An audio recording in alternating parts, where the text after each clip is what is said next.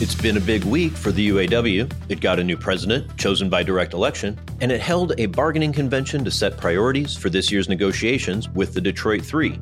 Shawn Fain won the presidency by a slim margin, less than 500 votes, but the reform-minded slate he ran with all won, and they now control a majority of the executive board. No doubt the reformers are excited about cleaning up after the corruption scandal that sent former leaders to prison and about the momentum that unions are enjoying in general across America. But the new leaders are in for a tough road ahead.